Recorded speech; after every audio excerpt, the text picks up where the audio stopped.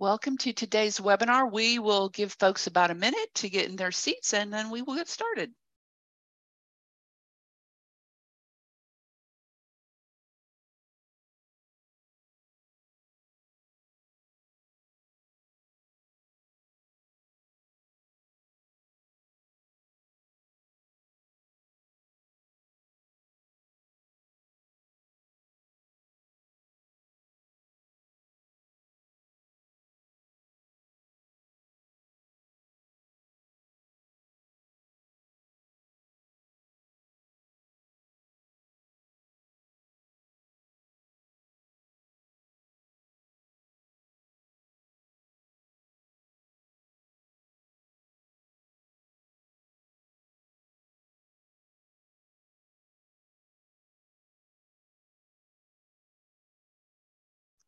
Welcome to today's Janie B Journal Club webinar.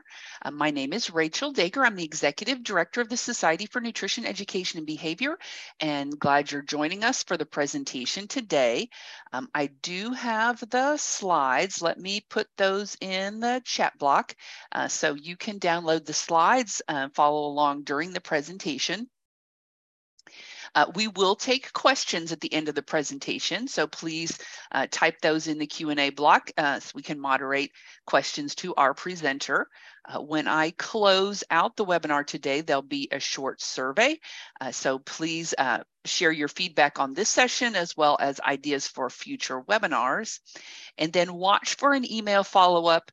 It should come before Wednesday of this week. We're getting some folks who are saying they're not seeing the email follow-up.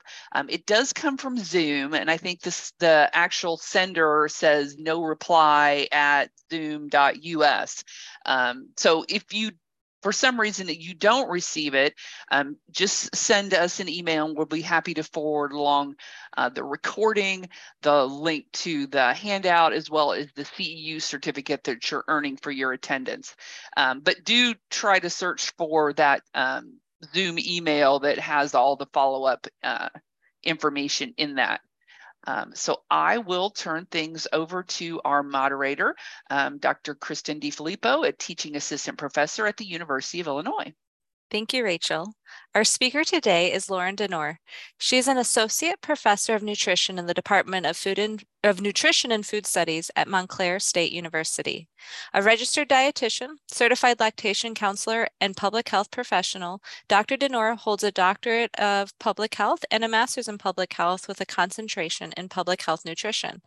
Her research focuses on health promoting policies, programs, and practices that improve childhood nutrition and food security, particularly in the areas of breastfeeding or chest feeding, school food, and university settings. Prior to joining the faculty at Montclair State University, Dr. Denor worked as a clinical dietetics practitioner, community dietitian, and public health researcher. Today, she's going to be talking to us about her work, use of mobile applications for infant feeding. At this point, I can hand it over to Dr. Denor. Good afternoon. Thank you so much, Kristen. As Kristen mentioned, I'm Lauren Denor, Associate Professor of Nutrition at Montclair State University in New Jersey. Thank you for having me here today. I was really honored to be invited to speak with you about my research regarding the use of mobile applications, or I'm going to refer to them as apps, for infant feeding.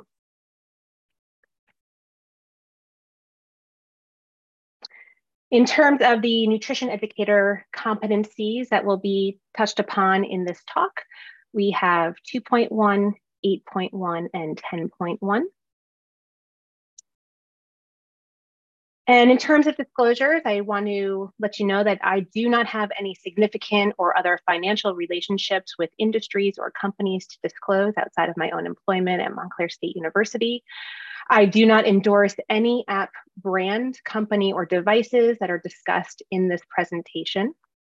And the authors of the two manuscripts discussed do not have any actual or potential conflicts of interest to disclose.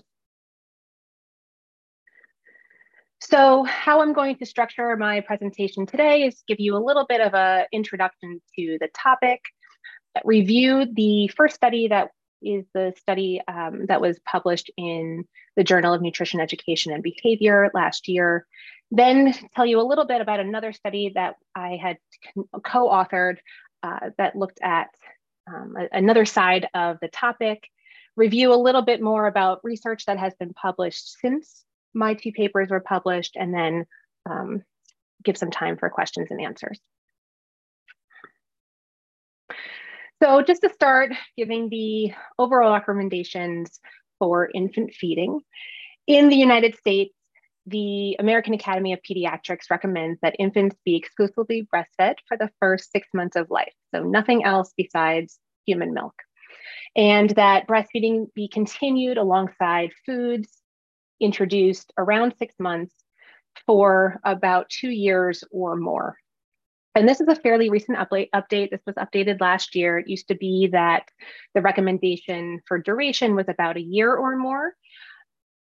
So we don't have data that measures breastfeeding rates at 2 years or beyond, but we do know how often how the rates of breastfeeding, through 12 months.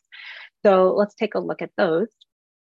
And this is the most recent data we have from the CDC, which is from infants who were born in the year 2019. So in 2019, 4 out of every 5 infants were breastfed at birth. And this is great. This rate has been increasing over the past 2 decades. In fact, in 2000, 70% of infants were ever breastfed. So we are up in that sense. However, we still have a ways to go to meet the AAP's recommendations.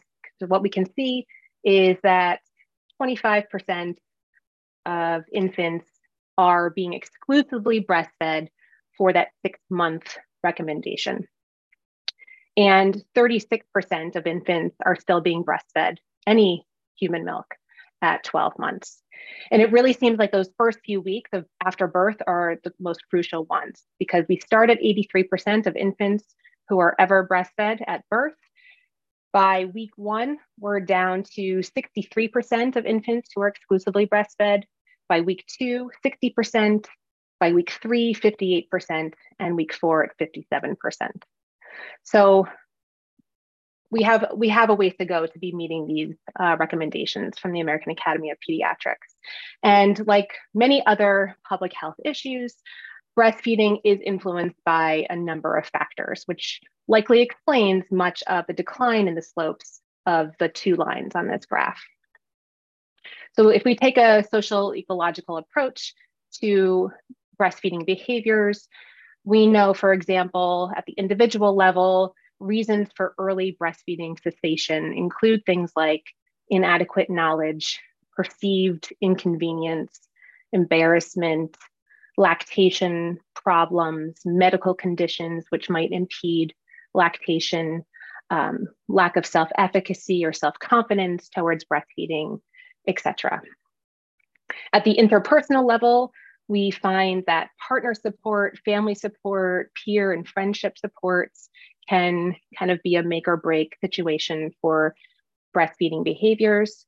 At the community level, we have things like lack of professional assistance, whether that's from a pediatrician or from a lactation consultant, early return to work, and or lack of workplace supports to support breastfeeding and milk expression while at work. At the policy and macro system level, we have hospital policies such as baby-friendly hospital initiatives that can be supportive of breastfeeding right after birth. We have social norms, we have marketing of human milk substitutes like infant formulas. And then of course, the socio-historical context, such as things like slavery and racism, discrimination, biased treatment, which can explain a lot of the disparities in breastfeeding rates. And we've been living in the age of informatics for quite some time now, and it only seems to be expanding day by day. And so the question that originally came to my mind at the time was, can technology actually help in the reduction or the elimination of some of the barriers to breastfeeding behaviors? And so in taking a look at the prior literature, there were a number of papers that looked at various technologies and their relationship to breastfeeding. So, for example, Prenatal completion of technology-based breastfeeding education programs have been associated with higher rates of breastfeeding initiation, duration, and exclusivity. Postnatal telelactation offers convenience for new mothers wanting to access professional lactation support and has been shown to increase breastfeeding confidence compared to mothers who lack a lactation consultant. And we've seen a rise in telehealth as a result of COVID-19, and telelactation is one form of telehealth. Text messages, such as SMS type of services, can provide tailored responses direct to someone's phone. They can provide best practices for breastfeeding, and they've been associated with increased likelihood of exclusive breastfeeding.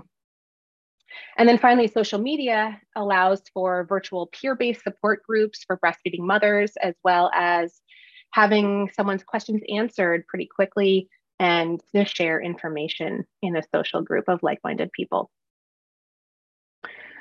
So I was curious about smartphone applications in particular, smartphone apps, because the most recent data that we've seen shows that 95% of US adults ages 18 to 49, which is also that kind of prime childbearing age, 95% of those adults own a smartphone.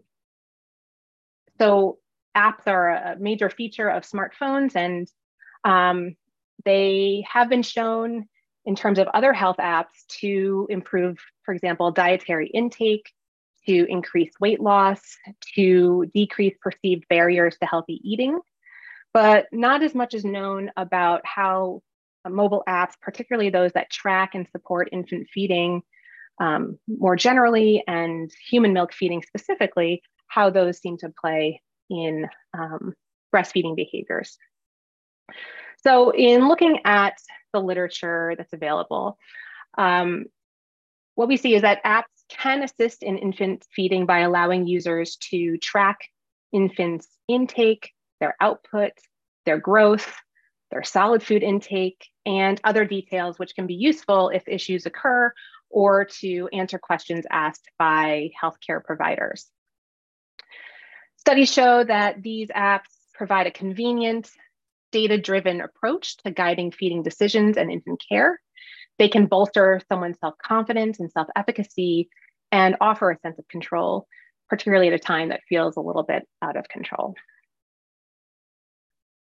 However, these apps, especially with all the things that can be tracked, can be overwhelming to new parents, especially if they don't know how to interpret the data that they're tracking.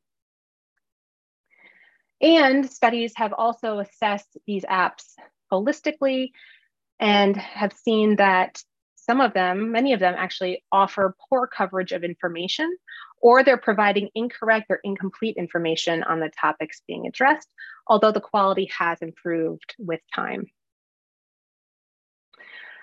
But little is known about the characteristics of women who choose and use commercially available infant feeding apps. Among the published studies, samples have been fairly small. So for example, there was a study done where 9 mothers were interviewed, those who were using infant feeding apps. And so that was a pretty small sample. Or the samples are lacking any kind of demographic details. For example, there was a study that looked at anonymous public user reviews of 75 maternal and infant health apps that were posted on 2 popular app stores. So unfortunately, while we can see what they reported, we don't know who they are, who the users are. And existing studies most commonly evaluate a single app for its usability or impact on infant feeding outcomes. So the researchers would develop an app and then test it for its effectiveness. And not all of these apps are available on the app stores for use. So we can't be certain whether the users of that new app that was offered through a research study are like the general users of these apps that are accessible from the app stores. So what I was really looking to do with this study was to address this research gap by comparing the users and non-users of commercially available infant feeding apps to determine if characteristics differ between users and non-users. So this is a study that was published in the Journal of Nutrition Education and Behavior last year called Infant Feeding Tracker Applications, Cross-Sectional Analysis of Use. And the aims of this study were threefold. First, to determine the extent to which postpartum patients are using mobile tracker apps to assist with infant feeding. The second was to determine the characteristics of infant feeding app users compared with non-users to see if there was a difference in who's using these apps. And the third was to determine the infant feeding app features that were most utilized and most desired.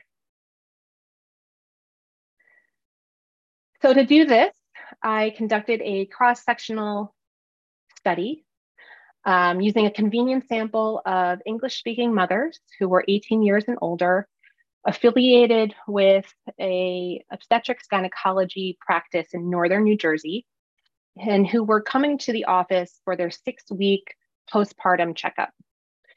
And we conducted this using a paper survey given to these women anywhere between January of 2019 and December of 2019. So we surveyed them throughout the year at this one practice.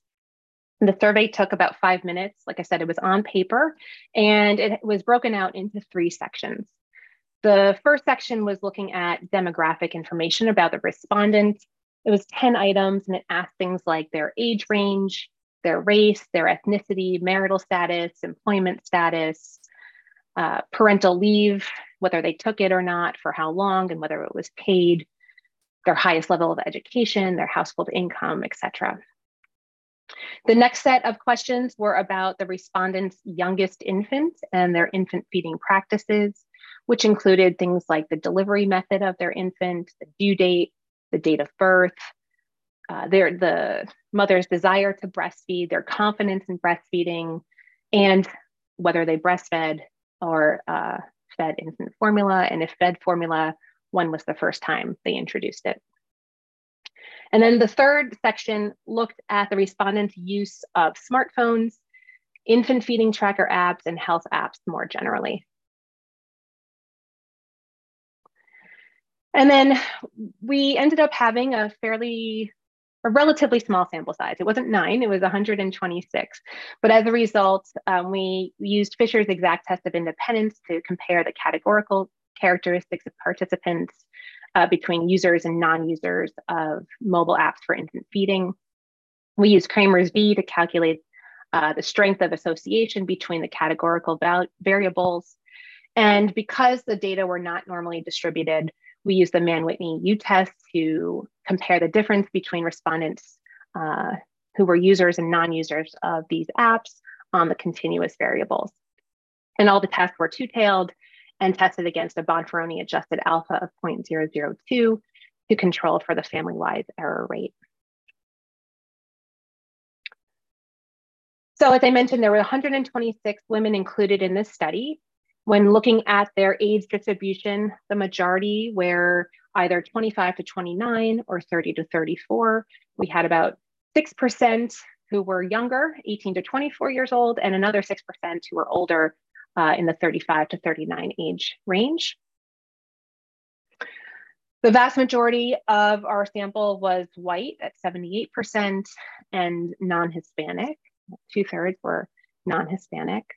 From a pre-tax household income, we had about 48% of the sample who lived in a household that had an annual income of $96,000, and 16% who were in a household that was making less than $76,000 a year.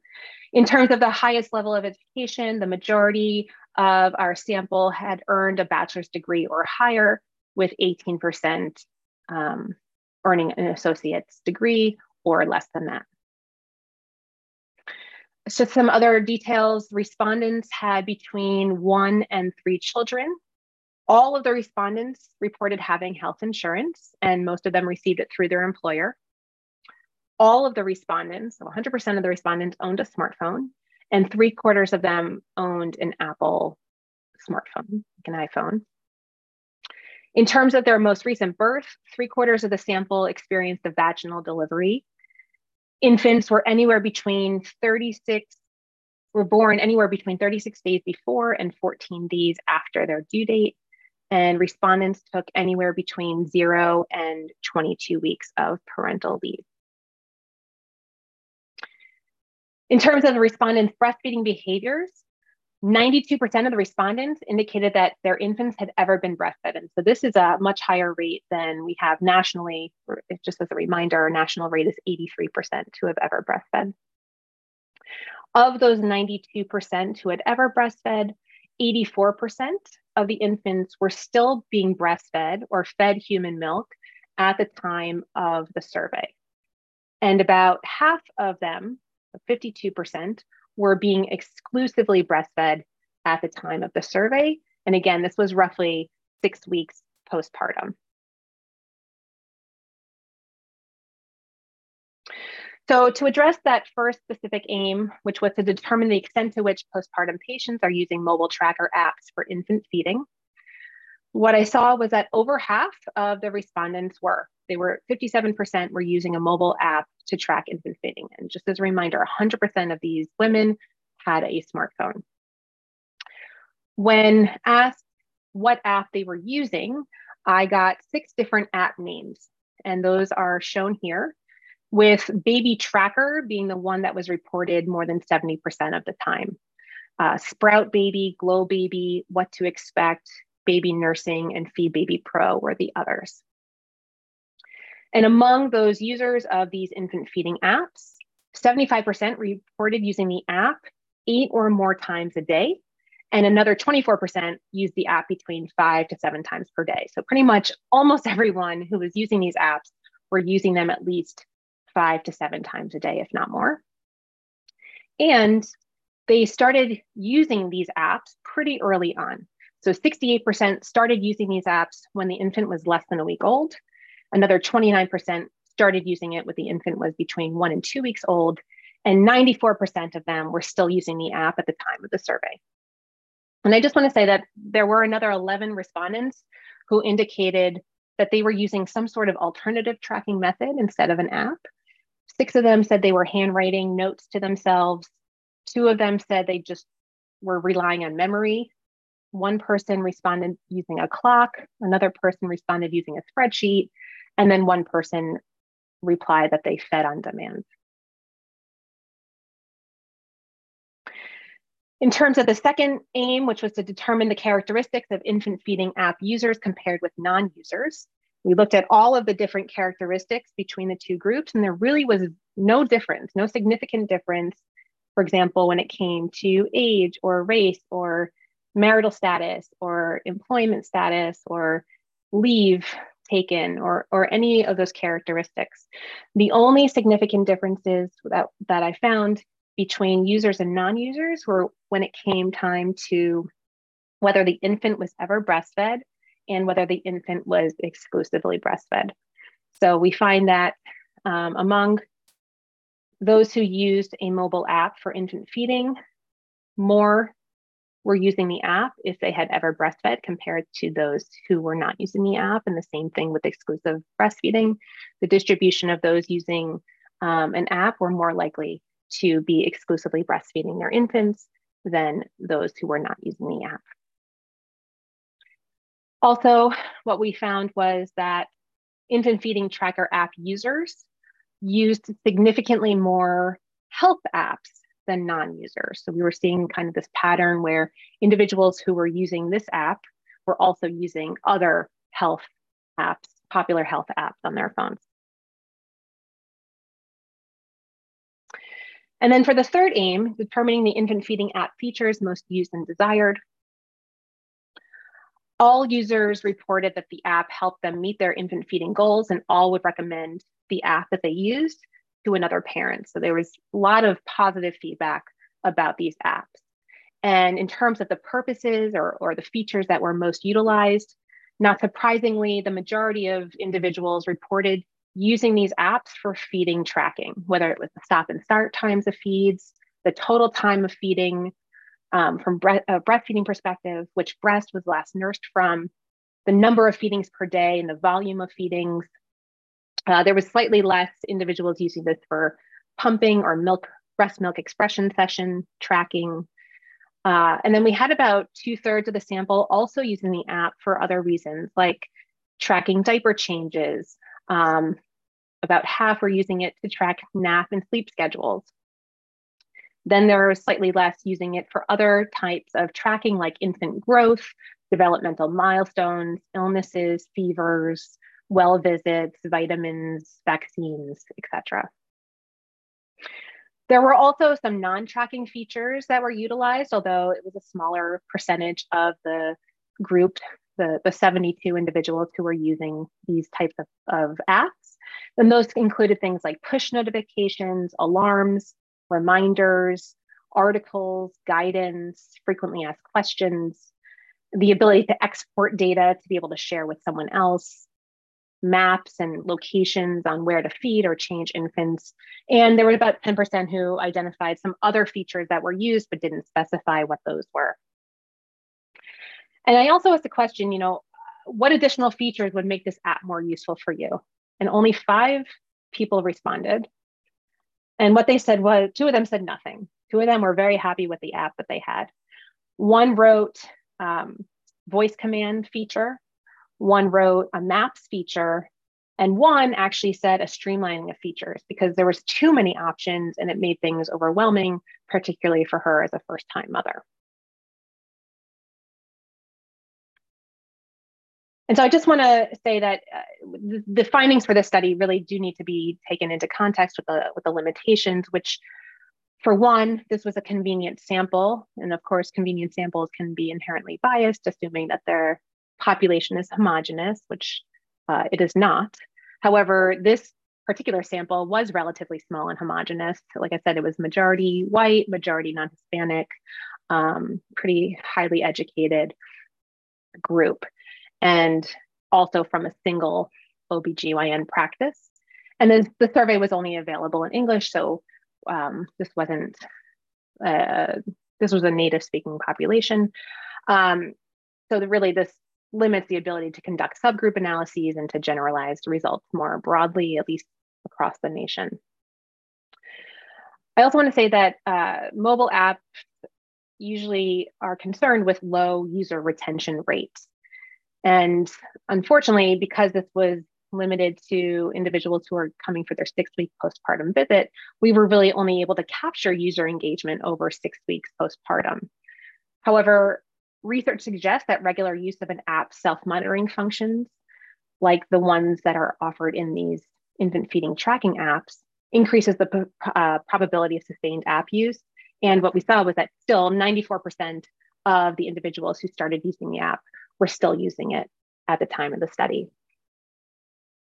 I also want to say that data were only captured among those who were willing to complete the survey. So we have information available regarding non-responders or a response rate.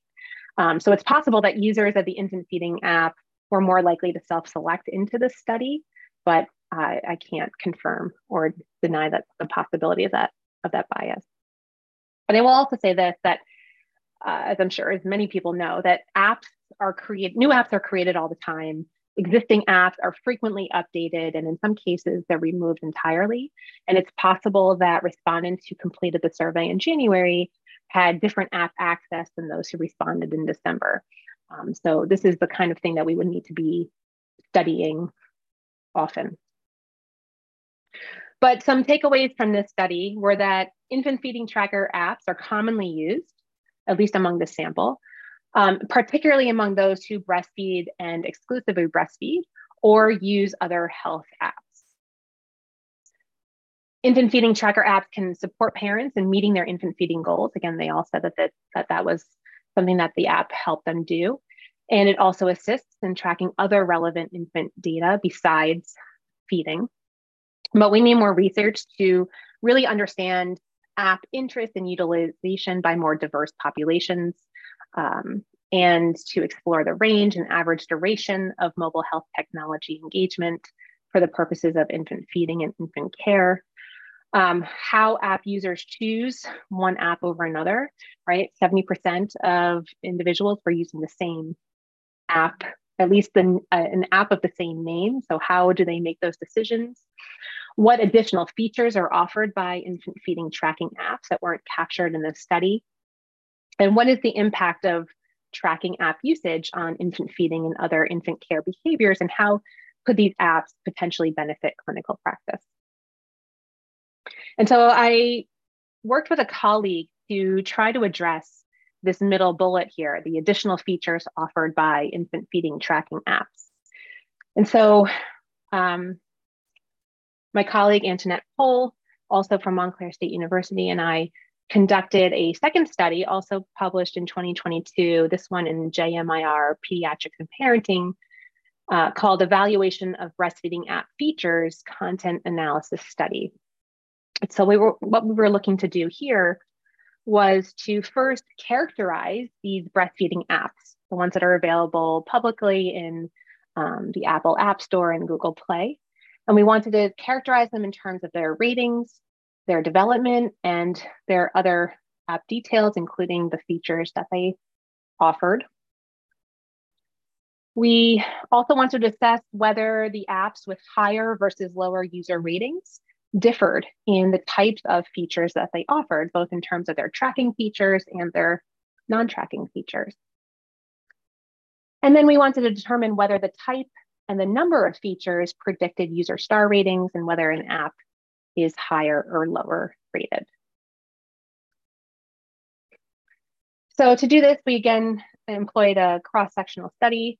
We used content analysis in this one, whereby in the fall of 2018, we asked a grad student to conduct a keyword search in the Apple App Store and Google Play Store to create the sample of breastfeeding apps. And in January 2019, we had another student do the same thing to really make sure we got as many apps as we could possibly find, and that take into account that time lag where new apps are being developed and old apps are removed. So we finalized that sample in February of 2019 with a total of 82 apps. 40 came from the Apple App Store, 42 from Google Play, which is, pretty much down the middle in terms of the sample. 80 of the apps were free to users. 2 of them were paid apps. We did not exclude any apps based on their cost. Once we had our sample of 82 apps, we then coded each of them based on 87 distinct variables, which included things like descriptive characteristics that we were able to get from the App Store itself, such as the name of the app, the link, the date it was downloaded, the version number, the date of the last update, the number of stars out of 5 that it was given by users, the number of user ratings that it had, the app category, the language it was offered in, the cost, etc. We also looked at tracking features. So this we defined as any type of feature that allowed someone to record data. So that was anything related to breastfeeding, to bottle feeding, solid foods, pumping and milk expression, diapering, bathing, sleeping, you name it. If it can be tracked, we coded it. And then we also looked at non-tracking features. And these were things like the ability to add notes or the ability to connect the app to a breast pump or to print or export data or to sync data with another device, to share data with a family member or a healthcare provider, the ability to customize features, those kinds of things, anything that was a non-tracking option. And because we had so many features that we were tracking, we created summative indices. So we created 5 tracking indices based on like variables. So we had a breastfeeding indice, a bottle feeding indice, a solid food indice, infant health indice, and infant care. And then we had 4 non-tracking indices: technical, informatics, informational, and interactive. We ran descriptive statistics to characterize the sample of apps, and we reported those as frequencies and percentages.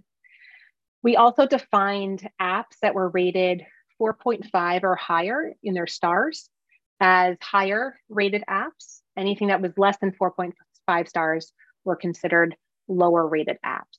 And originally we wanted to follow prior research that used a cutoff of 4 stars as the higher versus lower, but we had a pretty skewed sample where the average score was 4.4 stars, and there were only a very few that had less than 4 stars. So in order to make comparisons, we moved that cutoff up to 4.5. To compare higher versus lower rated apps, again at that 4.5 or higher cutoff, we used the Shapiro-Wilk test to assess the normality of the data, and we found that the indices were not normally distributed. So we conducted Mann-Whitney U tests to compare the higher versus lower user ratings by index to see if that differed. And then to determine the predictive relationships between user ratings and indices, we first conducted a Spearman's rank correlation between the indices, the user star ratings, and whether the app was rated higher versus lower. And any indice that was significantly correlated with the user star ratings were included in a linear regression model, except for bottle feeding, because bottle feeding and breastfeeding indices were very highly correlated.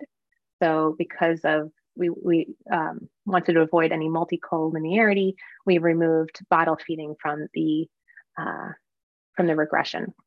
And then we used the same indices to enter into a binary logistic regression model to examine their ability to predict the higher versus lower rated apps. For all of our tests, they were two-tailed and they were tested against an alpha of 0.05. So the first aim was to characterize these apps. Well, like I said, 82 of them were reviewed. It was almost a 50-50 split between iPhone and Android. Most of them were free. All but 2 of them were free to use and download. 2 of them cost between $3.99 and $4.99, so they were fairly low cost. All of these apps were available in English, but there were a subset that were available in other languages, such as Spanish and Chinese. The average rating of these apps, like I said, was 4.4 out of 5, so it's relatively highly rated sample of apps. And the number of user ratings varied. So there were some apps that only had, or there was one app that only had 4 user ratings, all the way up to another app that had over 81,000 ratings. And then we also looked at the app category.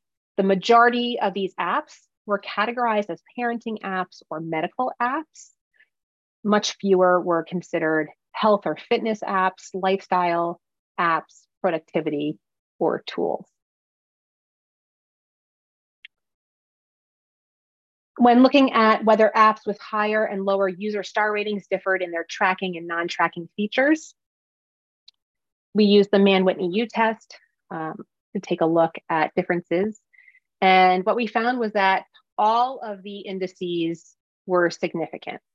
And the mean ranks for all indices, except for the informatics, informational, and interactive indices, were greater among higher rated apps than lower rated apps. And in particular, the breastfeeding and solid food indices yielded the most notable differences in median scores between higher and lower rated apps. You can see here a difference of about 3. And here, again, a difference of 3 between the median scores.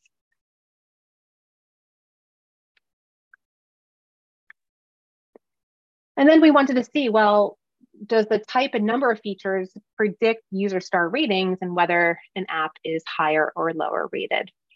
And so for this, again, we did the Spearman rank correlation between user star ratings and the solid food index.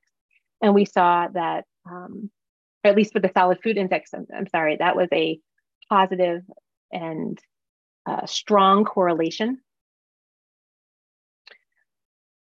between user star ratings and the solid food index. We had moderate but significant relationships between the breastfeeding index, the bottle feeding index, and the technical index with the number of user star ratings.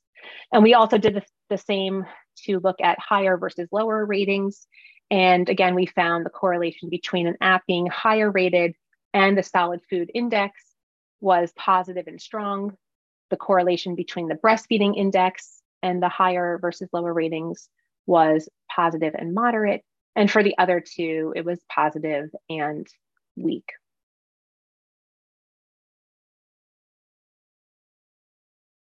So we put those into the linear regression model. Again, we left out the bottle feeding indice because it was highly correlated with the breastfeeding indice. And so when we conducted the linear regression, we saw that the independent variables explained 17% of the user star ratings. So while the model was significant, clearly there were other things that were leading to or predicting user star ratings for these apps. But in particular, what was interesting here was that both the solid food index and the breastfeeding index were significant predictors of user star ratings, but that the solid food feature, the higher the solid food indice, the higher the user star ratings. In essence, for every additional solid food feature that was included in the app, the user star rating increased by 35%. We saw that a little bit less for the breastfeeding index, where for each additional breastfeeding feature, we saw a 27% increase in user star ratings.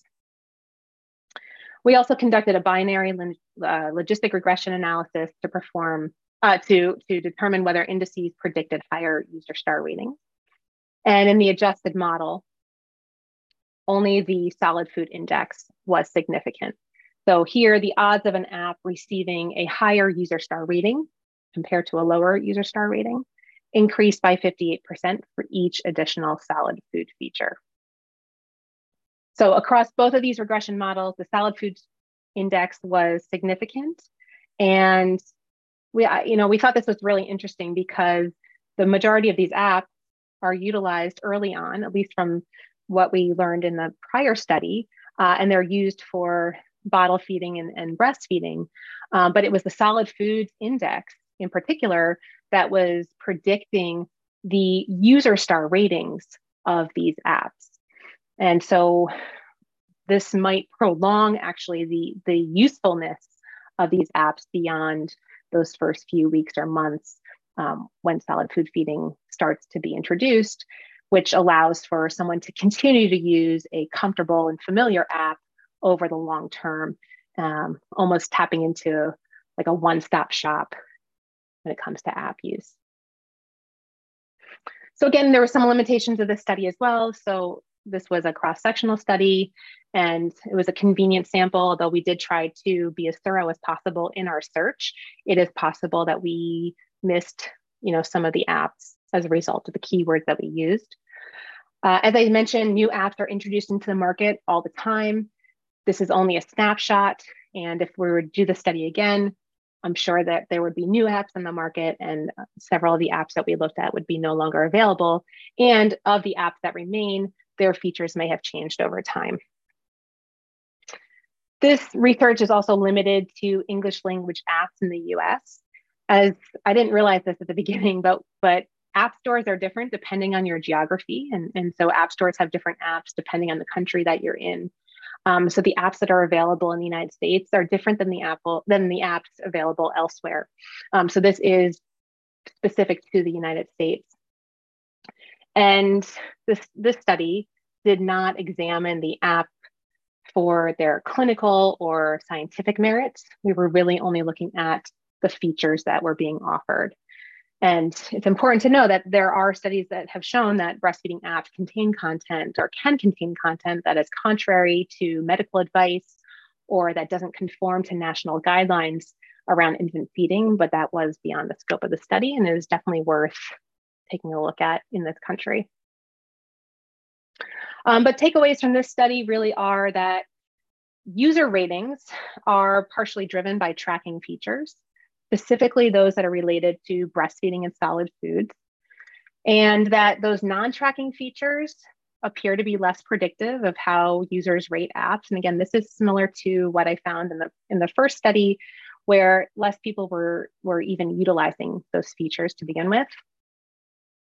And we still need more research to understand how these tracking features correspond to other usability features, whether they are appropriate to support breastfeeding goals or other infant feeding goals, the utility of those non-tracking features and why they don't seem to be a significant predictor of app ratings or why they're not being utilized more often, and the reasons for app adoption, again, how people choose one app over another. And so kind of taking this all together, these two studies together, we see, infant feeding tracking apps, they're commonly used, they're used early, they're used often, they're relatively highly rated by users, specifically focused on breastfeeding or women who are breastfeeding and exclusive breastfeeding. And it's those breastfeeding and solid food feeding features that are really driving the user ratings. So I want to end by just sharing some of the newer research just in the past year, because this is a steadily growing field of research. There are at least 6, as this is a review just in the past year, like I said, 6 papers that have each looked at specific apps kind of related to one of the limitations or areas of gaps that I talked about earlier, was that each of these was taking a look at a single app, and not all of these are available necessarily in commercial app stores. But there was one in the United States by Mobley et al. Called Baby Bite, where what they found was that parents were most interested in the feeding tips, the recipe content, and the tracking features for child growth and feeding goals available within this app. But they did look at mothers and fathers separately, and they saw that there were some differences in what individuals were interested in, whereas fathers were more interested in safety content, such as first foods and choking hazards. Mothers were more interested in content regarding breastfeeding and picky eating. And they also saw differences based on income, where lower income parents were interested in nutrition guidelines and breastfeeding, while non-lower income parents were interested in food allergies and portion sizes. So taking a look at some of the different qualities and characteristics of these apps and who's interested in what. The second paper this was out of Australia, looked at an app called My Baby Now. And what found was that women without a university degree rated the app higher and found its content more useful than women with a university degree. So perhaps some educational differences in who utilizes these apps and how they feel about them. Although breastfeeding knowledge, exclusive breastfeeding intentions, and breastfeeding attitudes and confidence increased with use of this app. Park et al. In Korea developed an app called Breastfeeding for Gestational Diabetes Mellitus app, where it offers a single app to track both breastfeeding and gestational diabetes, whereas prior to the development of this app, those were 2 or more separate apps. And this app provides mothers with information regarding how to breastfeed. It provides a breastfeeding journal, breast management techniques, and questions and answers, which showed to increase women's self-efficacy with breastfeeding. 3 more, one out of India called the Best for Baby app, that seemed to have increased breastfeeding knowledge and skills when the app was used while breastfeeding. And training and support were available throughout the app. Usability showed to increase in participants. The LACT app, which is actually an app out of Europe, but is available globally. The authors here took a look at the use of this app during COVID-19. And what they found was that the topics that were most popular during this time included things around growth spurts, breastfeeding stages, breastfeeding relactation, insufficient milk supply, increased milk demand. And it seemed to be particularly useful for women who were unable to receive appropriate breastfeeding support during the COVID-19 quarantine period. And the last one of this kind was an app that was developed in Vietnam that was an information-based mobile app that seemed to have improved breastfeeding outcomes in women who had cesarean sections. So these all seem to be very positive in their outcomes when it comes towards self-efficacy, self-confidence, and actual breastfeeding behaviors. There were 2 other studies that were published in 2022. The first was actually a validation study that looked at an instrument to measure users' perceptions of breastfeeding apps. And so this might be a useful tool that we use going forward to help determine which apps might be most useful for individuals to use. And the second paper by Sawala et al.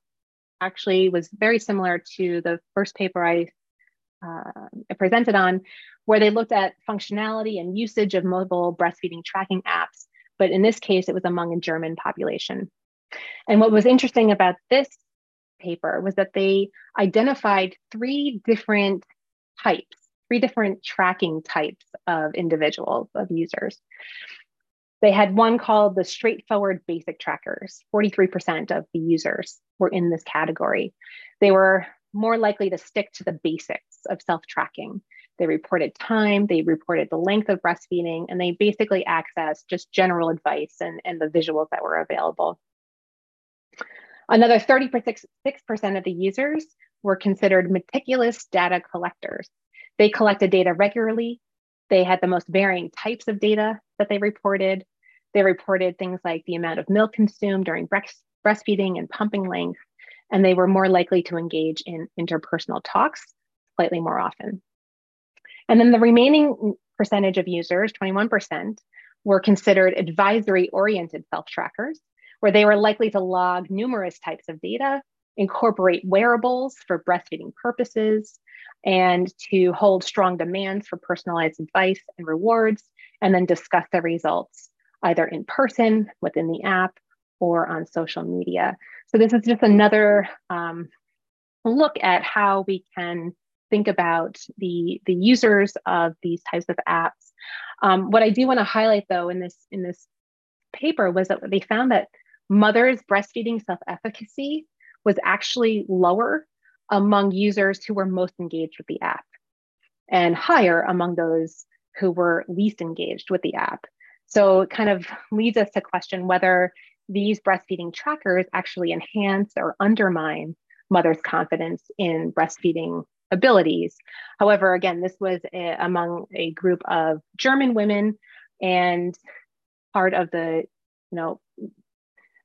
characteristics of users versus non-users may be geographically dependent based on the national context of breastfeeding. So it's, again, worth taking a look at for future research, whether this holds true in other countries like the United States. And then I have my references here, and I think I have a few minutes for questions. If anyone has any questions, I'd be happy to answer them.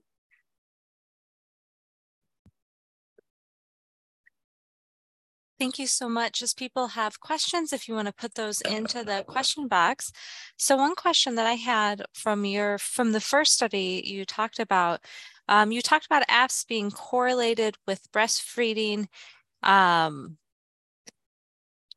was wondering if you got a sense from the study if it seemed that women who used apps were more likely to continue breastfeeding because of using the app, or if there was another factor, women who were likely to continue breastfeeding were also women who were likely to use apps in the first place.